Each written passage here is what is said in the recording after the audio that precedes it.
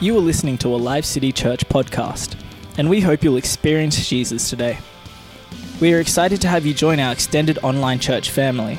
If you would like further information or wish to access more content, please connect with us on our Live City Church Facebook page or visit us at livecitychurch.com.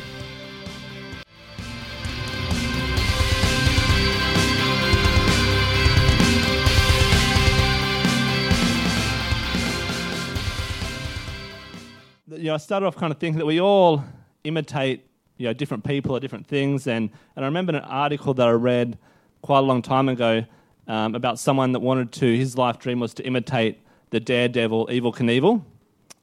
So in that article, I'm just going to read a little bit for you because I kind of enjoyed it. It said, wannabe daredevil, William Brotherton, 20, leapt at the offer of a free bungee jump from a hot air balloon over Grand Lake in Colorado. So just remember that before we move on. It is over water. It makes the story a little bit better. So he leapt at the offer of a free bungee jump from a hot air balloon over Grand Lake in Colorado. He made his leap from 190 feet on a rope 260 feet long. A Bungee Association spokesman said the firm involved had committed very basic safety errors, probably. And that was my favourite part of the article, really. I wanted to get to the bit at the end. Probably, they really didn't want to, be too harsh on anyone, but there's very basic safety errors, probably. So I never wanted to imitate Evel Knievel. I wanted to be a daredevil. I've never actually been anyone, into adrenaline sports. However, before I got married, at my Bucks party, I got taken skydiving and then jet boat riding down at the Gold Coast. So I think my soon-to-be wife, Sasha, had this idea that I was into these adrenaline sports. So when we were on our honeymoon in Bali, she bought me as a present a bungee jump. And I still remember going up this rickety elevator up the top of this tower, and it was overlooking this pool on the beach. And we got up the top there, and a couple of locals wrapped this towel around my ankles and then kind of pointed over the edge. And I kind of looked at them and said, "What, you just put a towel on my ankles, you want me to jump over there?" They just kind of pointed over the edge again, and I couldn't communicate anymore. They only spoke Indonesian, or they didn't want to answer me, one of those things. So I kind of looked at them again and said, it's just a towel, are you sure? And they just kept pointing over the edge, and I kind of started thinking, someone's going to write about this, that you committed very basic safety errors probably. And I did consider just taking the towel off and going down the elevator again, but I just thought it wouldn't look very good in front of my new wife. I thought, I'm here in my honeymoon. I better at least try and look like a man. So I jumped off the edge with my eyes closed, obviously. I didn't want to know anything about it. And I think it was enough to fool Sasha because she obviously didn't think that I completely hated it and didn't think that I thought I was going to die, which I did think I was going to die. Because soon afterwards, when we got back to Australia, she bought me this voucher for a rally car driving experience, one of those red balloon rally car driving things. And again, I thought, what's the point of this? I'm going to get in this car, I'm going to be scared the whole time, I'm probably going to crash and die. At least best case scenario, I'm probably going to break my legs or get whiplash or something like that. I just hated the idea of it. But what, of course, I said was, "Oh, thank you for that. Yeah, that's great. I'm just going to put it here in my bedside table just for safekeeping for when we have a free weekend. And I'll definitely get that out and use it whenever we've got a free weekend." I knew on the fine print of the voucher, it had a 12-month expiry. So I knew I just had to outlast 12 months. So I kept counting down the 12 months for the voucher to expire. And then as soon as it did, I got it out of the bedside table one Saturday morning, very excited, and said, "Sasha, we can go and do this rally car driving today." "Oh. Hey, and look at this. Oh, it's expired just last weekend as well. Would you believe that? It's the last possible day we could have used it last week. That's just bad luck. Don't bother buying me another one. But thank you for that present." So I never wanted to imitate being a daredevil. That was someone else's dream.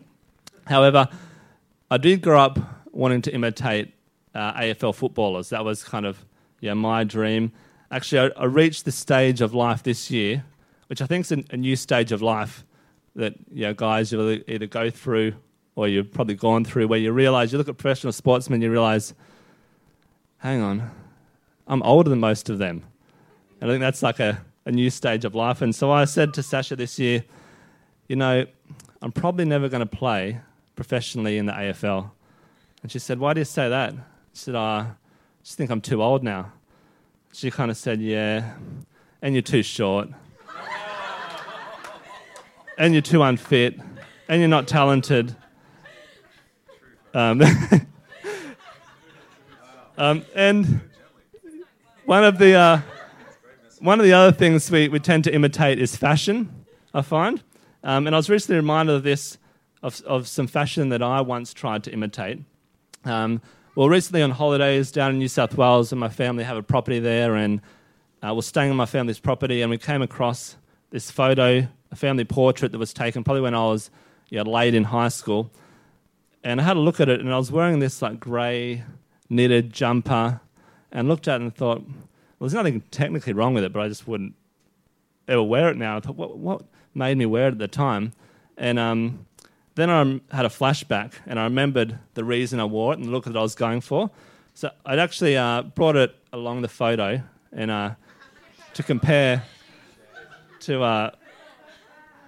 So that was obviously me on the left there, and I was going for the Tears for Fears look on the front of the Big Chair album. And even now, I'm a little bit proud when I drive around the car with my soon-to-be 3-year-old son, and one of his favourite songs for us to sing together is "Shout, shout, let it all out. These are the things I can do without. Come on." And this is his favourite bit. "I'm talking to you. Come on." So when we put that in the song, he'll say, thank you. I actually think that one of the biggest compliments I've ever got from my sing is when I sing that song, he'll say to me, "I know this." So obviously it's close enough to the original. But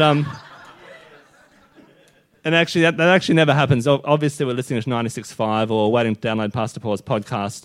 But every now and then, the point is that we all strive to imitate different people. And then the Apostle Paul comes along and says, imitate me just as I imitate Christ, or follow my example just as I follow the example of Christ. And so just to unpack that, I wanted to think about, if we're going to think about what it means to imitate Paul and to imitate Jesus Christ, we need to look at the life of Paul and look at what he's like. And in the Bible, when we first see Paul, he's called Saul. And we come across this verse in Philippians where he talks about what he was like in those early days as Saul. So I'm just going to read that for you. It says, "If someone else thinks they have reasons to put confidence in the flesh, I have more." So he's pretty happy with himself to start with. "Circumcised on the 8th day," admittedly not your usual topic to brag about, but he does, "of the people of Israel, the tribe of Benjamin, a Hebrew of Hebrews, in regards to the law, a Pharisee, as for zeal, persecuting the church, as for righteousness, based on the law, flawless." And actually the first mention that we see of Saul, he's a bystander watching as Stephen is getting stoned to death. So he had all the right upbringing, all the right training, all the right teaching, and he'd seen around him how the world operates. So he was in this perfect position to follow after the pattern of the world perfectly. In the world that Saul was living in, he was a winner. He was from the right background, doing everything right. And we can see from what he's writing that he really found his identity and in his accomplishments. And he accomplished great things in that society. And we see that his identity was found in how right he was. And he was really right in the eyes of society. So he was a winner in his world. He looked great.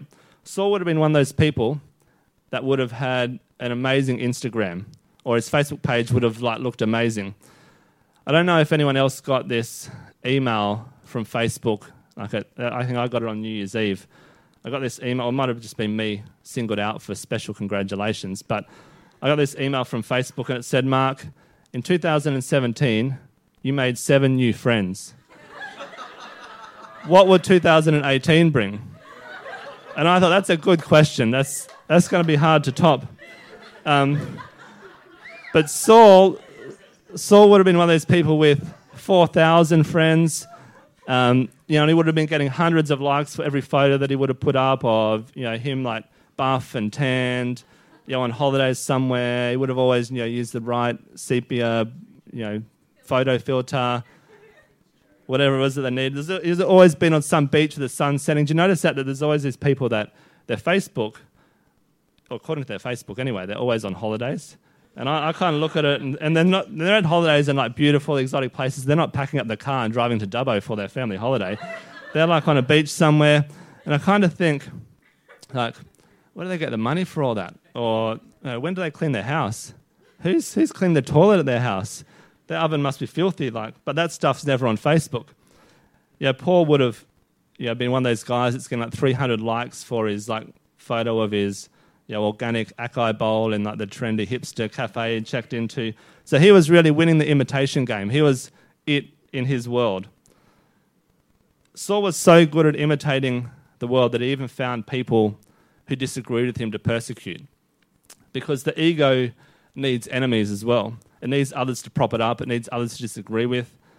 Because when you find your identity in all your accomplishments and externals, in how well you're doing imitating the world around you, then you need others to prop up your own sense of ego. So if you find your identity in being a winner, then you need a loser to compare yourself to. And that's what Saul found, these people following the way. Yeah, the Christians, the people following Jesus, following this new way that had come into his world. Yeah, they were people who found their identity and their worth in love and acceptance, and their freedom was a threat to Saul and to the society that Saul lived in. Yeah, their liberation, their freedom from playing this imitate the world game was terrifying to someone like Saul, who was so embedded in the world system. So Saul's identity was so caught up in his worldly achievements that he was literally looking for people to persecute and imprison people that had a different view of the world to what he did. And then we get to the next part of Saul's story. So we're going to read from Acts chapter 9, and you're probably familiar with this part of the Bible. It's where we see Saul's conversion. So I'm just going to read for you Acts chapter 9, starting at the start there, verse 1 to 19. So it says, "Meanwhile, Saul was still breathing out murderous threats against the Lord's disciples. He went to the high priest and asked him for letters to the synagogues in Damascus, so that if they found any there who belonged to the way, whether men or women, he might take them as prisoners to Jerusalem. As he neared Damascus on his journey, suddenly a light from heaven flashed around him. He fell to the ground and heard a voice say to him, 'Saul, Saul, why do you persecute me?' 'Who are you, Lord?' Saul asked. 'I am Jesus, whom you're persecuting,' he replied. 'Now get up and go into the city, and you'll be told what you must do.' The men traveling with Saul stood there speechless. They heard the sound, but did not see anyone. Saul got up from the ground, and when he opened his eyes, he could see nothing. So they led him by the hand into Damascus. For 3 days he was blind and did not eat or drink anything. In Damascus there was a disciple named Ananias. The Lord called to him in a vision. 'Ananias.' 'Yes, Lord,' he answered. The Lord told him, 'Go to the house of Judas on Straight Street and ask for a man of Tarsus named Saul, for he is praying. In a vision he has seen a man named Ananias come and place his hands on him to restore his sight.'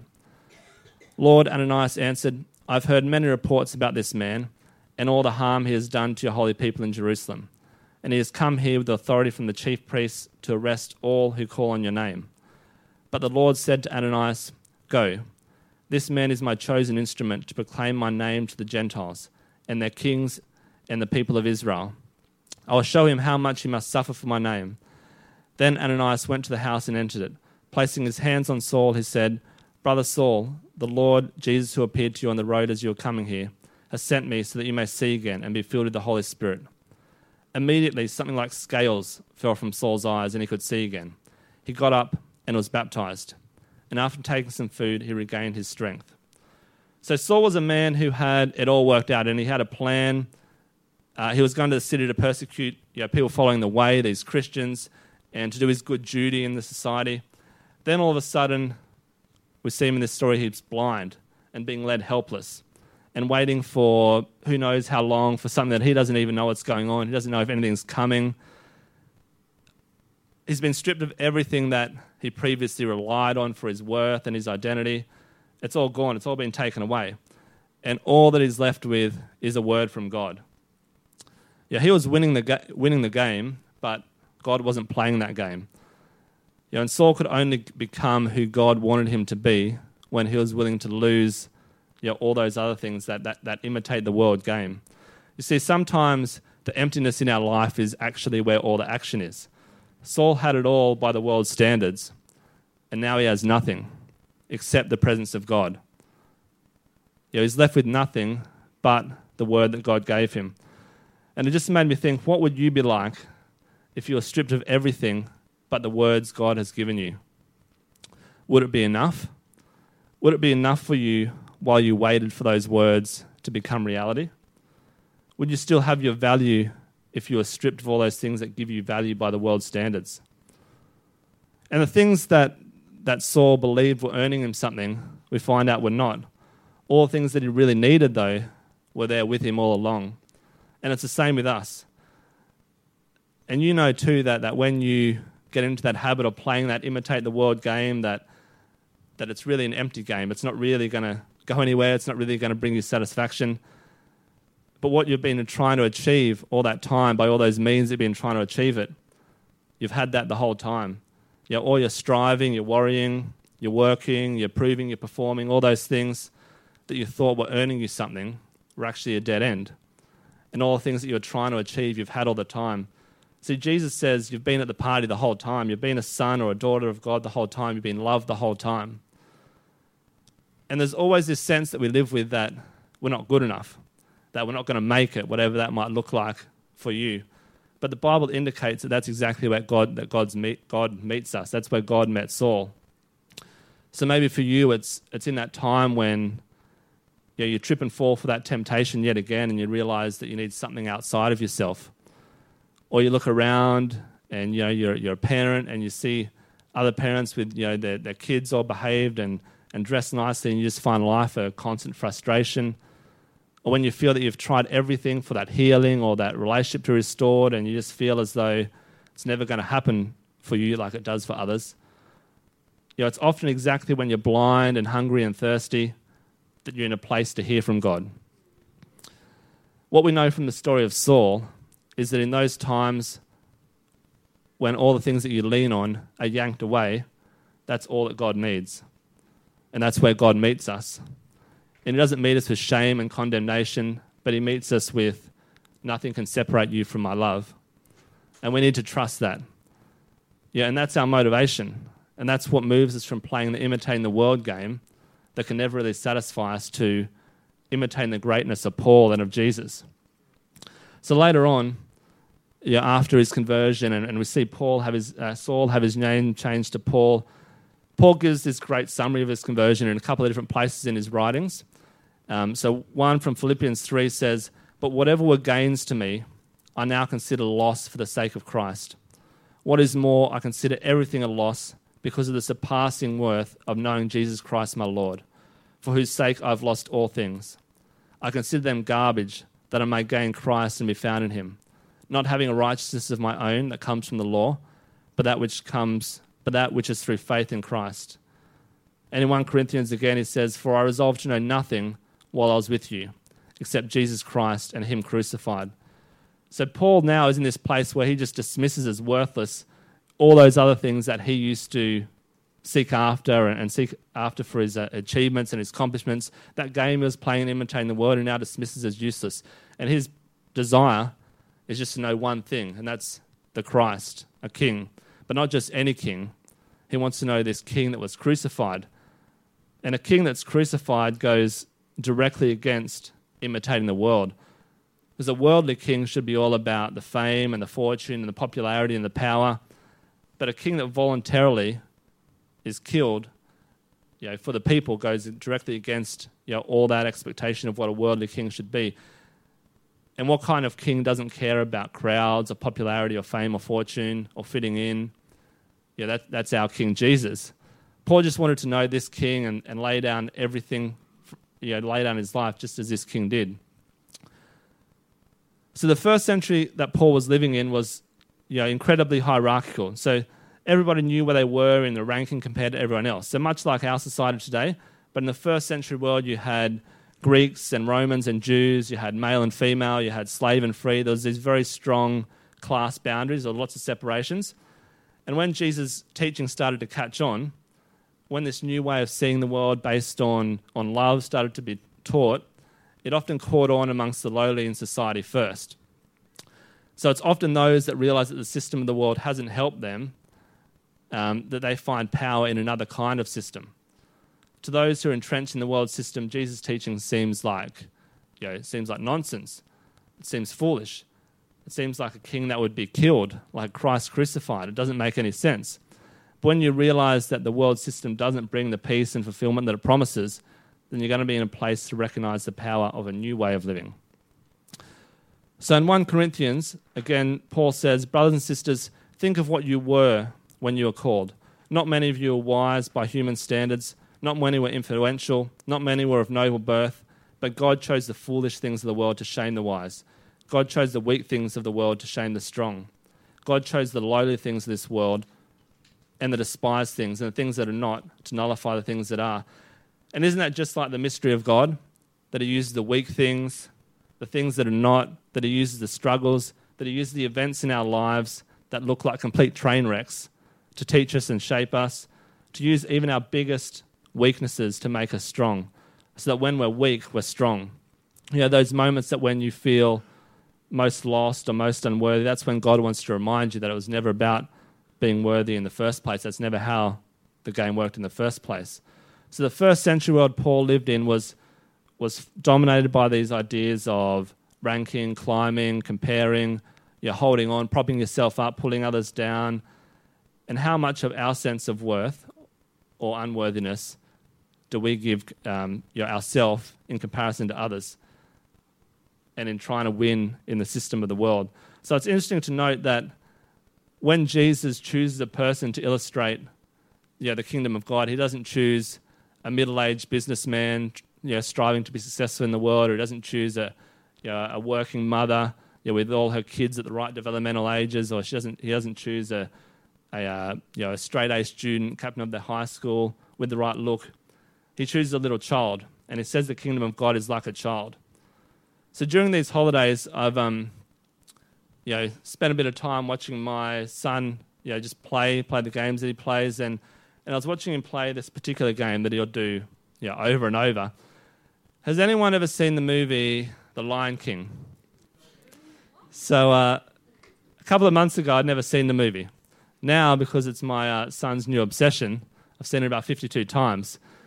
And so this is what I'll now sit on our couch in our living room, and this is what I'll watch happen, the whole way through the day. So I've got Uncle Scar here. Everyone knows Uncle Scar's the bad guy, and this is Mufasa. So that's Simba's dad. And there's this scene in the movie where Uncle Scar is like on this cliff, and Mufasa's hanging over the cliff, and my son will be there playing with his toys, and he'll go, no, Uncle Scar, help me. And then you hear Mufasa say, long live the king. Ah! And then you get,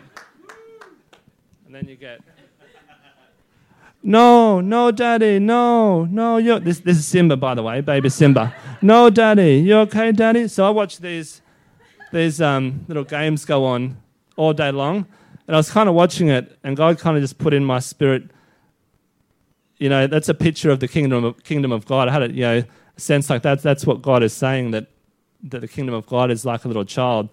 You're not striving for approval from the world, but just content in God's approval, just content with who God made him.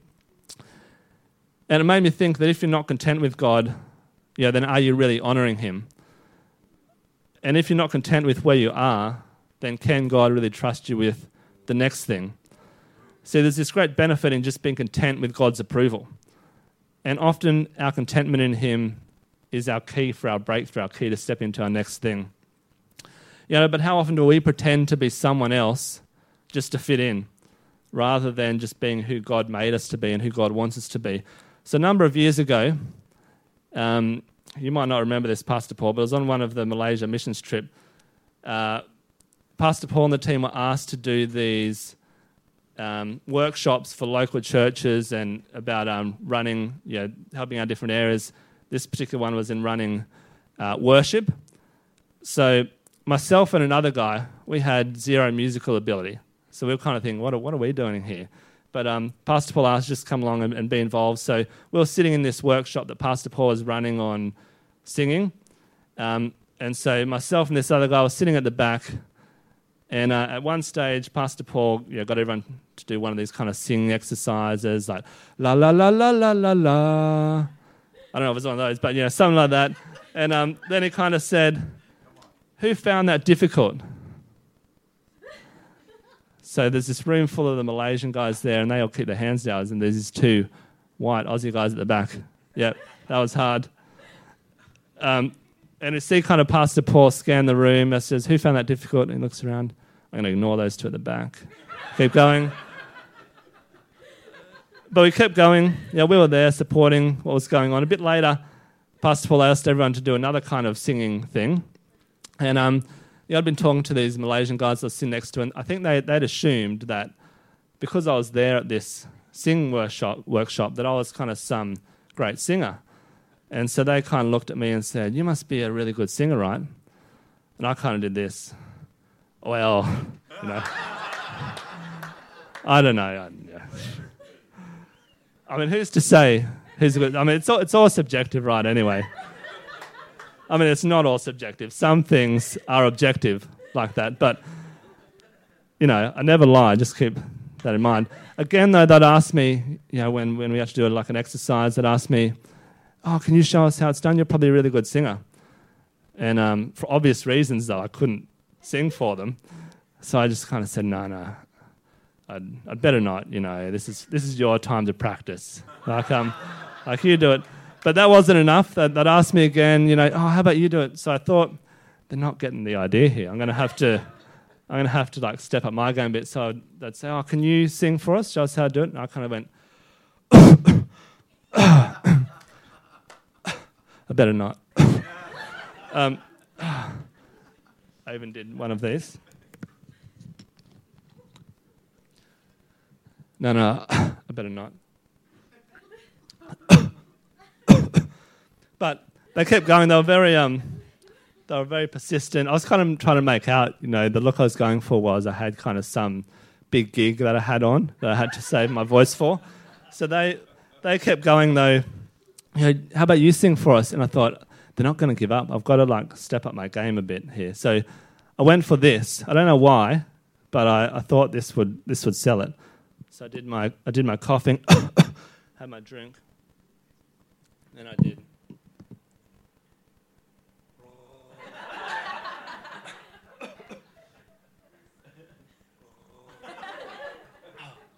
Sorry.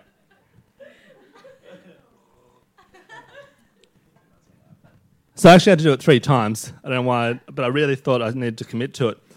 And at that stage, it seemed to work because they gave up. I never lied, though. But we can be like that. We feel like we need to pretend to be something else, just to please the world because we're not really satisfied just with God's approval. And often that's what holds us back. That's what holds us back from our next step. Jesus came, to give you direct access to God. Don't waste it following after the world. Jesus didn't come so that you can strive after all the somebodies in the world. You're trying to get them to like you, trying to get them to tell you that you're a somebody too. That was never Jesus' plan. He's not interested in that. He said that you're his sheep. You're made to follow him. And he's not interested in all the somebodies and what they're doing in the world, and how they look or how successful they might be. He's interested in you. And he just wants you to follow him and to follow Paul's example. But we can't do that when all we do is fix our eyes on the world's standards. And we can't depend on God if the whole time we're wanting to be independent. So just as I finish up today, I'll just ask the musicians back up to the stage. And I just kind of feel like people striving for name and recognition in this world may get it, but that's not how it works in the kingdom of God. The people that really make a difference for God's kingdom are the people that are imitating Jesus and Paul, not the world. And I think of someone like Mother Teresa. You look at a photo of her and you don't see someone winning by the world's standards. She's old, she's wrinkly, she's short. She's no Kardashian. It's not Mother Kardashian. But she was never bought by the world's standards. She had heard God's word over her life, and that was all that mattered to her. That was enough. She had this deep sense of who she was because she knew God's word over her life. And I was reading the other day about these studies into how the United States is being run as this oligarchy. So basically it means that there's this very rich and powerful businessmen or companies that are kind of buying their way into having a say in how the country's governed. And apparently it's been going on for years. And I couldn't help think of Mother Teresa, because here are these ultra-successful, rich businessmen striving with all their vast resources to be powerful. And then there's this little old, wrinkly, Mother Kardashian Teresa, who in 1994 was invited to speak to the then US President Bill Clinton and the First Lady Hillary Clinton and the Vice President Al Gore, all these people of power, and they invited her along to speak at their national prayer breakfast. And what did she do? She gets up and admonishes them for their stance on abortion. And apparently she was told before that meeting that she can speak about anything but abortion, which they widely supported at the time. But she got up and she stood on this little stepladder thing. You can still see it on YouTube. She can barely see over the microphone. Not much to look at, but she got up and she admonished the president and all these people of power for their stance on abortion. And they just had to sit there and listen. You see, she could speak truth to power because she wasn't bought by the world system. She wasn't trying to get anywhere. She wasn't trying to find a platform. She was just speaking the truth. So when I was looking at this statement that Paul made, imitate me as I imitate Jesus, maybe the most obvious thing about that statement is that he invites people to imitate him. He wants others to imitate him and he expects it. So if we're going to follow after Paul and after Jesus, we should be people that can call others to imitate us as well. It's a high calling, but we need to be someone that's worthy of being imitated. It's the desire that God put in all of us to look for someone to imitate, the desire that God put in all of us to be someone worthy of imitation never ends with us. You never know who's looking at you as someone to imitate. You never know who is going to be affected by your life in Jesus. And you never know how far the influence of your life is going to go. There's this story from the 1980s about two neighbours, and they were separated by this fence. On one side of the fence was an elderly widow, and on the other side of the fence lived there a young girl. So late in life, after the loss of her husband, the widow developed this passion for flowers and should make these great gardens in her backyard. And one day she planted a rare vine at the base of the fence that separated the two neighbours. So she planted it, watered it, cultivated it, really looked after it, trying to make it grow. And it grew vigorously, but it never bloomed. She never saw those flowers that she was looking for from it. She tried everything to get it to bloom, but it never did. She felt as though her efforts in growing that vine were a failure. So one morning, as she stood out there looking at the vine, disappointed, she heard calling over from the other side of the fence this little girl. And she was saying, "You can't imagine how much I love the flowers and the vine that you've planted. I come out here every morning just to look at them." You see, the widow on the other side of the fence, couldn't see the mass of flowers that were blooming on the other, across the little girl's side of the fence, because the vine had crept through the gaps in the fence and it bloomed on the other side. Turns out the little girl on this side was so inspired by looking at those flowers every day that she became a passionate gardener as well, and eventually it led to her co-founding this small flower show under a single tent for the enjoyment of the people of Chelsea in London, which is where she lived. However, over years, this flower show grew to become the Chelsea Flower Show, which today is the largest and most prestigious flower show in the world. And it's broken all kinds of records for attendances and generated millions of dollars, and is visited by royals and celebrities every year. So you never know how far your influence is going to go. How far will your imitation of Paul and of Jesus, how far will it go? Like that elderly widow, she thought she was failing, but God had plans in her apparent failure. He had plans that should make an impact that went much larger than herself. Often on Sundays, I'm in these rooms next door in the kids' church, and they just become very aware that right next to us, there are these two rooms full of kids that are just looking for someone to imitate. And outside these doors is a whole suburb or a whole city of people that are looking for someone to imitate. And God's put it on us to be the people that they should look to imitate and to be the ones to make a difference. And you never know how far your imitation of Paul, your imitation of Jesus will go in imitating others. So I'm going to just get you standing up and your eyes closed. We're just going to finish off just by praying this morning. And I just urge you this morning to make a decision to be an imitator of Jesus, to make a decision to be like those heroes in the Bible that failed so many times, that messed up so many times, that lacked in so many areas, yet they didn't sit around feeling sorry for themselves. They focused on what they could do through Jesus, and they did it.